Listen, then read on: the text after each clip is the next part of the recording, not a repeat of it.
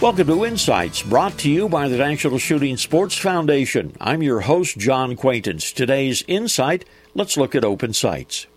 When I teach shooting to newcomers, I always insist that they begin at the beginning. What I mean is that they learn to safely handle a firearm and they learn to accurately shoot with open sights. No scopes allowed until the student can demonstrate a proficiency with sights that came with his new rifle or handgun. I do this because optic sights can get out of registration, or the battery can die, or Murphy can do something to put the optics out of commission. Then what? Well, then my students know they can confidently remove the optics and go to the open sights. No problem. It is one of those abilities that may be needed only once in, say, the hunting field, but when the worst happens, the smart hunter will be able to readily adapt. It actually happened to me several years ago. I was deer hunting. I took 3 shots at a standing deer before I realized something was wrong with my scope. That deer ambled off, but I removed the scope, and an hour later got my deer with open sights. All right?